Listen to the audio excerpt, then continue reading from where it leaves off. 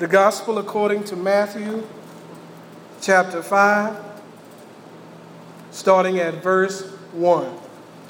And would everyone please stand for the reading of God's word?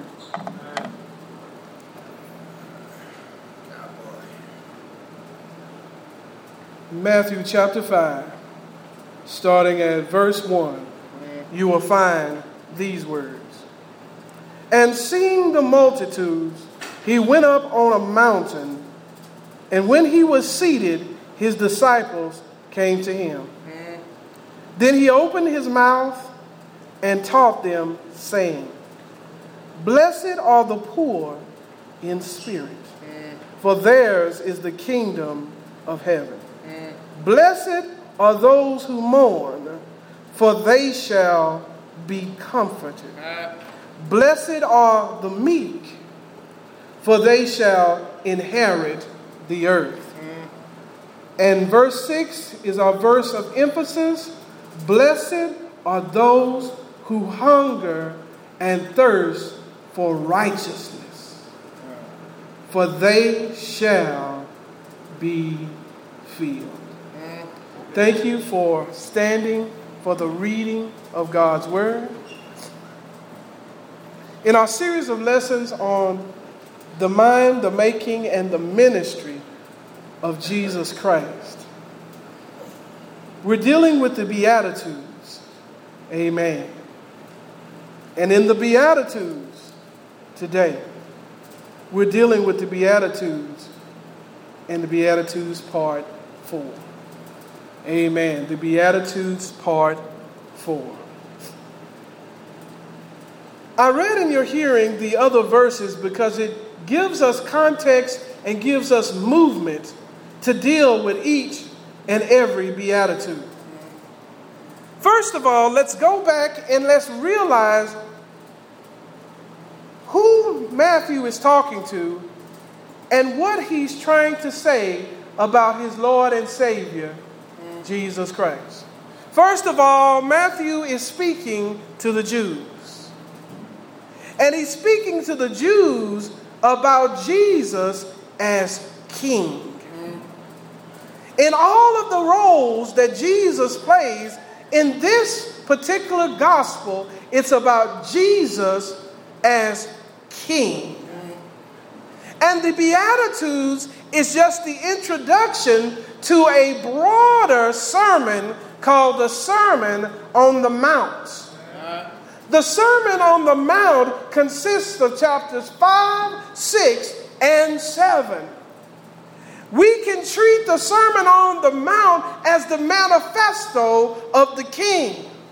His aims, his desires, his requirements, his manifesto. He is the King of kings and the Lord of lords. The king has a kingdom agenda. Jesus says, I am a king. Yes, you're right, Pilate. But my kingdom is not of this world. For if my kingdom was of this world, then my servants would have not allowed me to be delivered up to the Jews. And he said, my kingdom is not of this realm. He is a king of a kingdom that's not of this world and is not of this realm. And now his manifesto introduction is being given to us, and he tells us what his desire is. His desire is to bring happiness. Everybody's looking for happiness in one way or another. People love America because we're supposed to have the right to life, liberty, and the pursuit of what? Happiness. But most people never find it. They never find it because they're looking in all the wrong places. And in our current culture, we are entertained out of our minds. We've got every manner of entertainment possible. We can go all different places and watch movies and theater presentations, and there's all kind of entertainment with games, and now we've got the internet and the mobile internet, and everywhere we are, we can have Netflix and Amazon Prime on our tablets and on our phone. We're flying on the airplane to California, and they say, we got good news for you, passengers. We're going to give you something for free. We're going to give you TV, and you can look at it on your computers, on your tablets, and on your phones. Because we are an entertained world. We are a culture of entertainment, and everybody is looking for happiness. We find ourselves going to the movies and watching shows to come out of what the realities are of this life so that we can find a time of peace and what we call happiness. But if we tell the truth, in all the things that we do, we may have a little glimpse of something that feels comforting, but is fleeting all the time. And at the end of the day, we end up empty.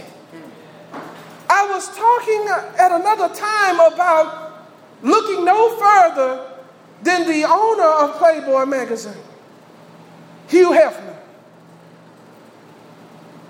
From a man's perspective in this world, he's reached the epitome. He's reached the top of it all. That he's got all these women around him all day long, and they're young as he wants them to be, or old as he wants them to be, tall or short, wide and skinny. It don't matter. He's got whatever he wants, and they're running around half naked or naked, and he don't even have to get dressed, but he's wearing his robe. But I saw an interview with Hugh Hefner, and he was sitting there in his robe, and I looked in that man's eyes. And I could see the emptiness on his face. That after he has gotten all these riches from all these sales of Playboy and all the around events and all of the Playboy mansion and all of the decadence that comes with it, he's still empty. If he would be honest, he would say, I've gotten all of this. And is that all it is? In his face, he had this blank stare of almost being numb, because he's done all of these things and it's come up to be zero. But that's what the enemy will do. The enemy wants you to believe that you can find happiness in the things in this world. Wants you to believe that the life of a person consists of the abundance of things that he possesses. And that's a lie from the pit of hell. You will not be fulfilled by the things of this world. That happiness is deceptive, is fool's gold, and is fleeting. And after you've gotten and ran and worked and did everything and made all the money and got all the big houses, got all the fancy cars, got the best women or got the best men, at the end of the day, if you don't have Christ, you're not going to be happy. At the end of the day, when it's time for you to close your eyes, you will not be happy. Because you know you got to go to a place that you know nothing about. But Jesus, the King, has come with this manifesto. He has come with these words. He has come with this introduction of his manifesto to say that happy is. In this text, when you see the word blessed, you can replace it or substitute it with the word happy. So happy are the poor. Happy are those who mourn. Happy are the meek. And happy are those who are hungry. Now, can you imagine how the Jews, the listeners at that very time must have felt when they thought that they were in the in crowd, that they had already had the keys because they were children of Abraham and had been circumcised and they had the Sabbath, and that they were doing the things they thought they already possessed everything that they needed. And here comes Jesus. Instead of coming with a message of military overthrow of Rome, he says, no, I'll bring you happiness, but it ain't coming the way you think you ought to come. He says, happiness comes when you come to me saying, I'm empty. I'm spiritually bankrupt. I'm not right in any way. Oh, wretched man that I am.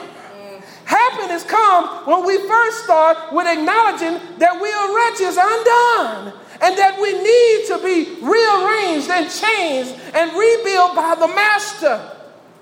Happiness starts there. Happiness starts when we mourn over our sin.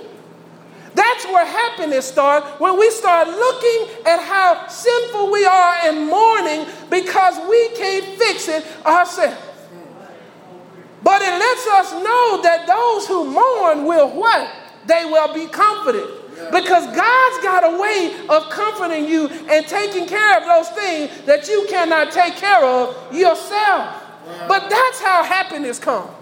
Happiness doesn't come from the things of this world. It doesn't come from the entertainment industry. It comes from the King. But the King ain't going to let you come to him any old kind of way. I know we got this easy believism going on these days about how we can come to Christ these funny kind of ways, and we give a hand to the preacher and the heart to God. Then we start going back out and doing what we do. And God knows my heart. Yeah, he knows your heart. And that's an indictment. That's not a good thing. Because God says the heart is deceitful above all things and desperately wicked. Who can know it? We got to get back to what Jesus says about how to be happy. He says, happy are those who are meek. The only way you will get meek is that you see the holiness of a holy God. When you start to look at how holy God is, how sinless and holy he is, then you become meek. You become a person who isn't always standing up for my own rights. I got to have my way. It's my right that I get to do this and do that. What about me? Can I get? What are you going to do for me? And you start looking and saying, what can I do for somebody else? Because the holy God of the universe has done for me something I can't do for myself. Now that's what happens when you're happy. And it's coming from the King. And he ain't looking for nothing else but the way of happiness that he requires. And you have to be these things, and then you are happy. It's not happy, and then that is those, and then happiness comes. So then we look, and we see that it said, blessed, in verse 6, or happy are those who hunger and thirst for righteousness. Imagine those Israelites, just like church folk today. If Jesus is saying that to us, we're saying, wait a minute. They were surely saying, aren't we already righteous because we're the children of Abraham? And Lord, you said in your word in the 15th chapter of Genesis that because Abraham believed, you accounted unto him righteousness. And we are the children of Abraham. Therefore, we get the blessing of Abraham. Therefore, we are righteous. Jesus said, no, that's not how it works. You're going to have to search and hunger and thirst for righteousness yourself. There is a personal responsibility as being a kingdom citizen. The kingdom agenda is the comprehensive rule of God over every area of our lives. Every area. Not just our church life, but our work life, but our relationships, but for our vacationing, our relaxation. It's over every area. It's not hunger and thirst for righteousness plus something else. Because think about this for a minute. Hungering and thirsting. We in America don't understand hunger and thirst like third world countries do. We understand hunger as I haven't eaten since this morning, and at best it's 9 o'clock at night and I haven't eaten and I'm feeling a little woozy. But how about days on end of not being able to eat? Not being able to find drinking water because all the drinking water is foul and full of contaminants. See, we don't understand it that way, but in this text, he's talking about a real hunger, a real thirst that goes beyond, hey, I got breakfast, but I didn't get lunch. Or I didn't get breakfast and I didn't get to eat till dinner. I'm talking about some real hunger. And some real hunger when their backs are reaching their fronts. Some real hunger like we see them children with the big stomachs. They look like they've eaten something, but they ain't eating nothing at all. Their body is thrown into strange ways and it's acting funny because it's in such a lack of what it needs. But that's how we looked before Jesus stepped into our lives. We were famine. We were in a famine because we had no spirits. Our spirits were dead in the trespasses and sin. But the text says, happy are those who hunger and thirst for righteousness. So it then throws in something else that, well, if I know the Lord, do I still need to hunger and thirst? Yes. Because the text, if we were able to look at it in its case and tense from the Greek perspective, we would find that when it says thirst for righteousness, the Greek language has a way of talking about a portion of something. So in other words, it could read, we hunger and thirst for some righteousness. All right. But this text is talking about a conclusive, a comprehensive righteousness, that we thirst for all righteousness. Now, if we just needed some righteousness, we'd be all right. Because we'd probably get some righteousness in now. But all righteousness is an eternal righteousness that comes from God. Well, that you can't get it all because you can't get all of God. But as one who needs the Savior, you thirst for righteousness. But as one who has Him, you continue. Because we know even though we have been saved and sanctified, that we're still sinning. So we ought to be hungering and thirsting for the righteousness of God, because the righteousness of God is the only thing that can take us from sinful to sinless. Well, yes, we ought to always be hungry for righteousness. And in this world, there's a lot of different hungers that I've mentioned. But I want to go back for a moment and talk about a hunger from the Word of God, from a particular individual whose name is Lucifer. Lucifer, the son of the morning. He had a hunger. Yeah. He had a hunger for power, for position, for worship. Isaiah chapter 14 lets us know that he had a hunger for the seat of God. He said, I will ascend into the heavens and I will sit and be like God. He had a hunger for a position that he was not qualified to be in. Well. And it cost him a judgment where God cast him down to Sheol. He was a beautiful angel who had been given a wonderful position to be in charge of all the angels in worship. But he got too big for his own britches, colloquially speaking. And he tried to ascend to be in the position of God. There are some that are trying to be in the position of God here on earth over other folks' lives. They got a hunger to control somebody. But that kind of hunger will never end in righteousness. Some people are hungering experiences, just like Solomon. Solomon, being the wisest man that ever lived, he still had within him the sin nature. Yes, he had the most wisdom, but he was still fighting with the flesh. And his problem was he hungered for experiences. All of those concubines and all of those wives, all of those relationships with the queens and all of the exploits that he got himself into, all of those things, at the end of the day, he said, vanity, vanity, all is vanity. Now that's from the wisest man who ever lived. And he's saying you can run after all of the experiences you want to. You can try to go and get all of the central positions and all of this other stuff, all these relationships and all these experiences, and at the end of the day, it's going to be empty because it still is not going to bring you happiness.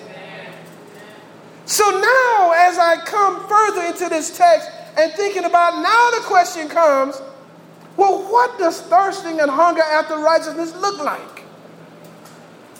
Well, a good place to start is, how hungry are you for the word? How hungry are you to know God in his word? How hungry are you to read his scriptures? How hungry are you to do the will of the master? How hungry are you to get and eat of the scrolls? Because if you have no hunger for the word, you're not thirsting and hungering after righteousness. Because righteousness is found in these scriptures. If you're comfortable going week after week without ever opening your Bible, without listening to the word of God, but listening to everything else, then you're not thirsting and hungering after righteousness. But I want to say something to you about righteousness. As water and food is to the physical bodies, living, so is righteousness to the spiritual. You can't live one day spiritually without righteousness. So we should be thirsting and hungering after it, and it starts with a desire to thirst for his word. We got to have an appetite for God's word if we're going to be thirsting and hungering after righteousness. But if we are not there, it's a real good time to get with our master. Because it may just be we don't have the relationship with Jesus that we think we have. And we need to make sure that we're in a right relationship with him. Because at the end of the day, you don't want to be like those in that parable were saying, Lord, Lord, let us in. And he said, didn't we cast out demons in your name? Didn't we work miracles in your name? Didn't we walk out between the scorpions? Didn't we do those things? And he says, I have never known you. You got to have a thirst after righteousness. Because, see, your gifts can trick you up. Because the Bible says the gifts that God gives are given without repentance. So your gifts does not necessarily denote what your character is. But this manifesto, this introduction, will allow us to see our character. And will allow us to get a chance to see, are we what God requires us to be? So this is a good time to really have an introspective about where we are. Are we really thirsting after righteousness? Because the only way that we're going to get righteousness is to thirst after it. Because the text says, happy are those who hunger and thirst for righteousness, for they shall be filled. You're not going to be filled with the righteousness of God unless you first thirst and hunger for it. But we cannot live one day in this life without righteousness spiritually. So this is a very important beatitude to get about in a hurry. So start looking at our lives during the week. Is our lives consisting of desiring things like watching Scandal on TV or watching a whole lot of TV and a lot of entertainment? Is that what we do when we leave here? Or do we ever turn on the radio and listen to Christian radio and get some teaching? Ever crack our Bibles with some commentary and start thirsting after righteousness? All right. Because if not, you will not be filled. And it's a very dangerous thing to go around this life believing that I'm all right with God just because one day I had a decision I made, that I came to be baptized. That is not enough. If you have to have a life of righteousness, hey, Reverend, God bless you, Doc. You have to have a life of righteousness, thirsting after his word, and not just reading his word, but being a doer of his word. Because faith without works is dead. Yeah, Pastor, I read my Bible every day. That's good. That's a good start. But are you doing it? This life is about obedience. And here the manifesto of the king says, this is how you do it. So today we got to get right about this very thing, is getting on page with the king. Because it is the kingdom agenda. It is his comprehensive rule over every aspect of our lives. It's his agenda, not ours. We can't come to the Lord and say, well, this is how I think I'll be a Christian. No, he has specific requirements that we need to meet that he gives. And we need to line up with him. He's not going to line with us. Because he is the king. He is the King of kings and the Lord of lords. So today I encourage the saints of God to take a look on our insides. As I take a look on myself and you as yourselves, are we thirsting and hungering after righteousness? Because remember, when a man is hungry, he don't want food and a suit. He doesn't want food and a ticket to the movies. He wants food and food alone because he hungers for it. You don't want to have to be hungry for righteousness and you want righteousness plus some illicit relationship.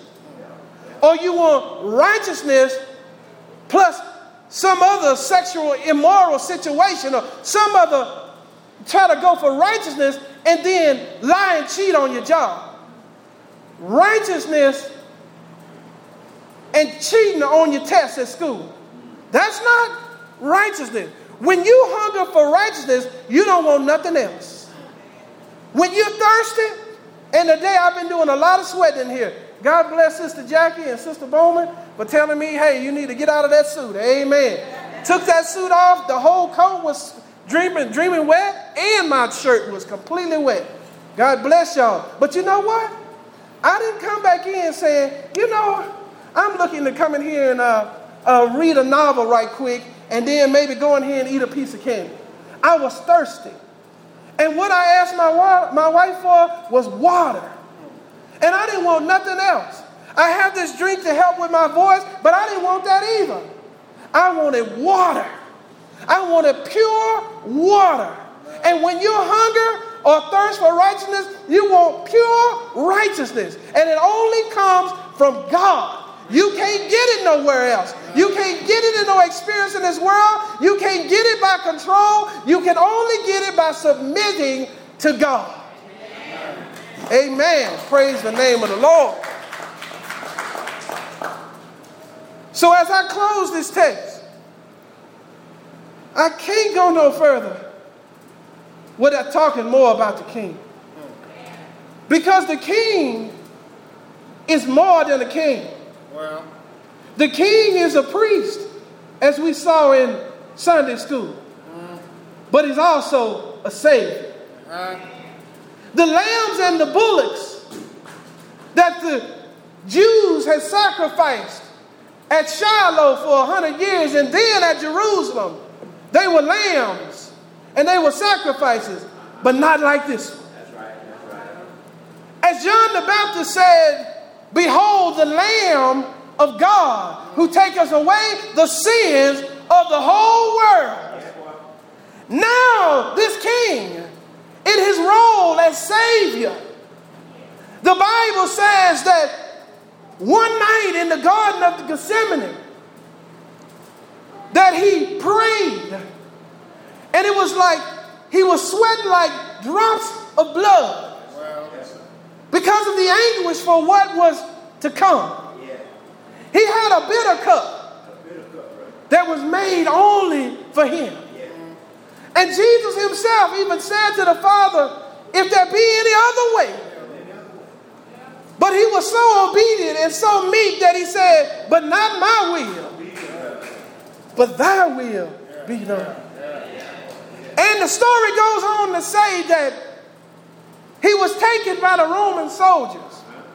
He was betrayed by a kiss from his own disciple, Judas, who desired a new kingdom, but he didn't want to do it by the manifesto. Yeah.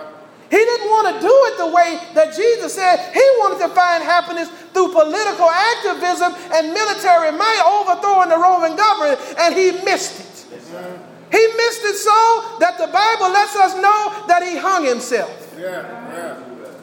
And he had that money, and he had to throw it back. And then even those no good for nothing Judaizers didn't want to handle it. And they just threw it down. But I tell you what, if he could tell you today, life does not consist of the abundance of things that men possess. That's right. That's right. Because now he is the son of perdition. He is gone to hell.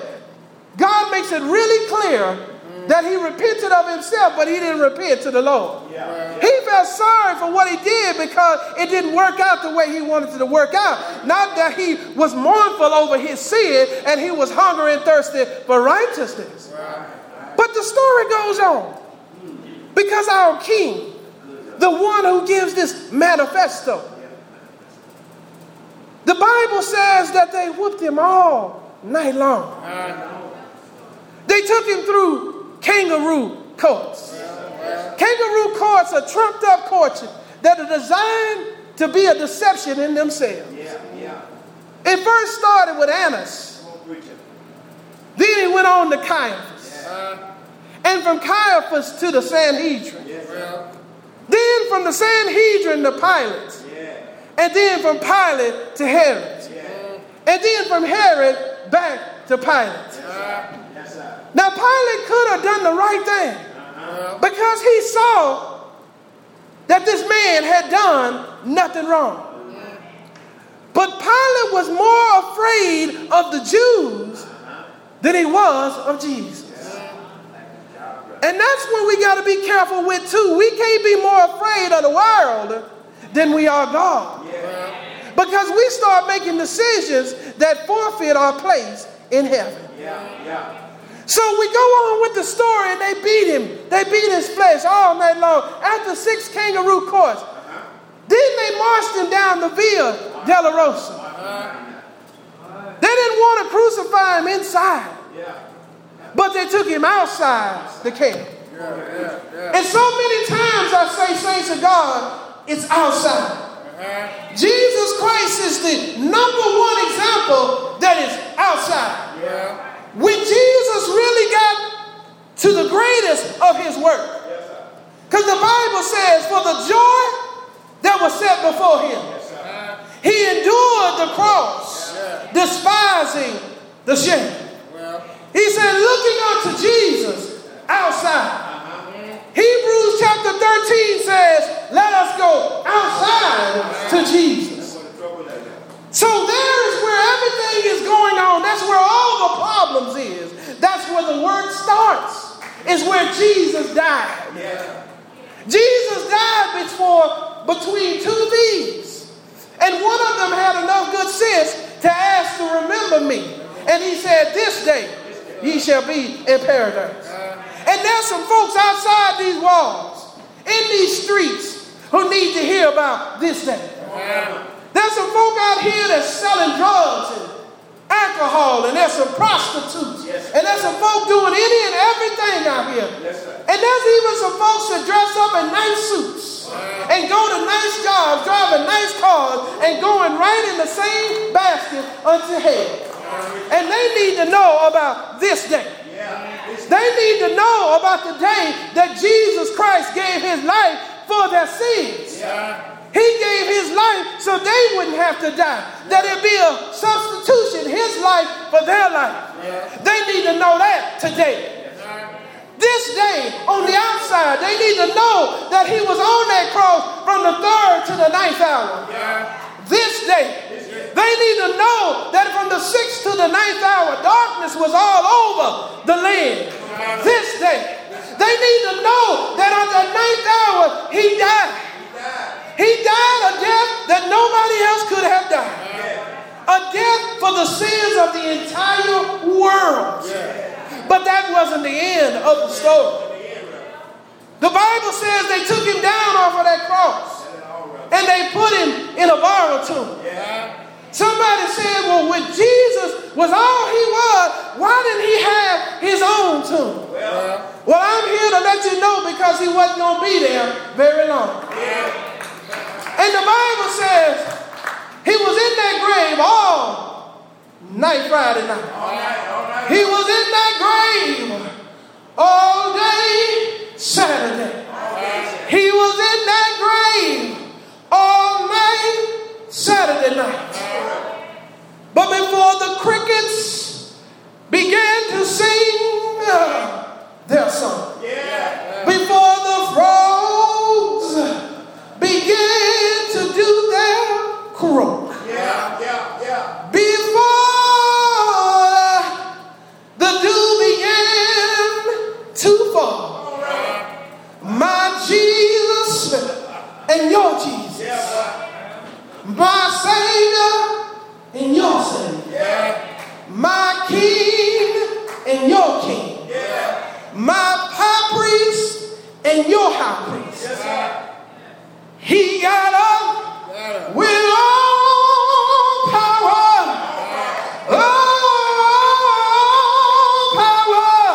in his hand. And that's good news, children, because we needed that kind of power. Because there was a generation, past, present, and future, who needed salvation.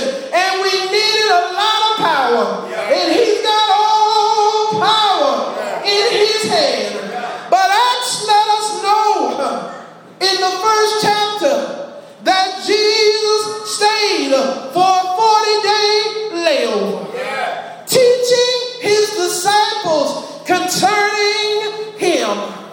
But after that 40-day layover, he stepped out on a cloud and went back to glory. Hallelujah. Praise his holy name. And now he sits at the right hand of the Father. Oh, yes, he does, full of grace and truth. And the Bible lets us know that he has never ceased to intercede for you and for me. We are fallen people saved by grace, but we continue to need somebody to tell it and to intercede for you and for me.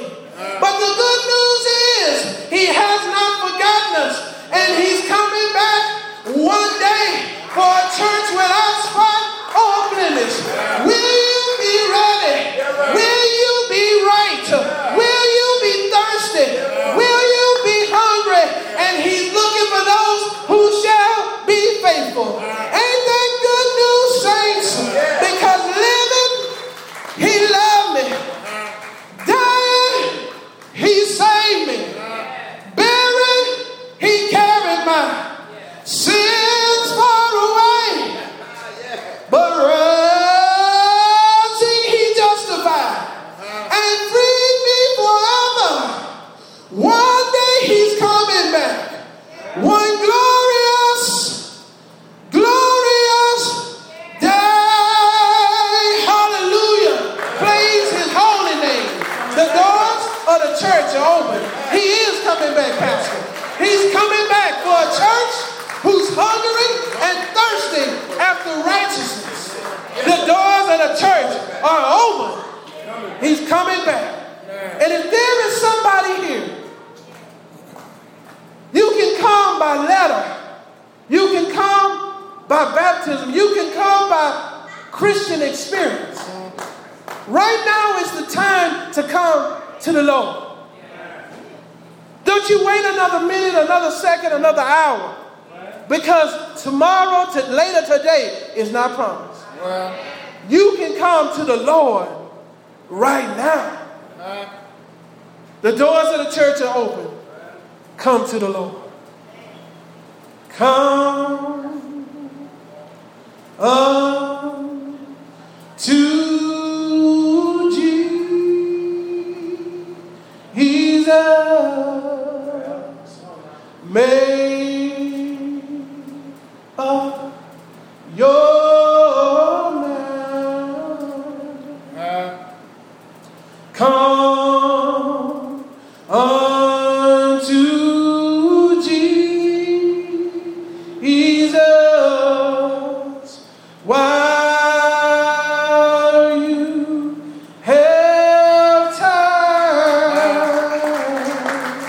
He will make your life brand new.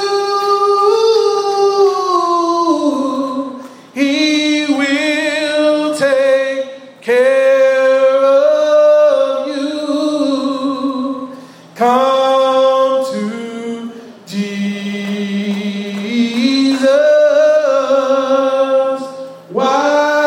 while you have time. Oh Lord, come. Why don't you come? Come to Jesus. Make up your mind. Come unto Jesus while you have time.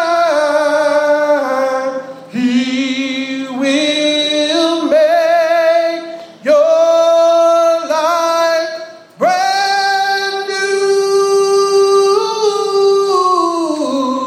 He will take care of you.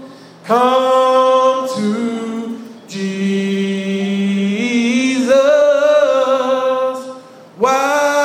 while you have time.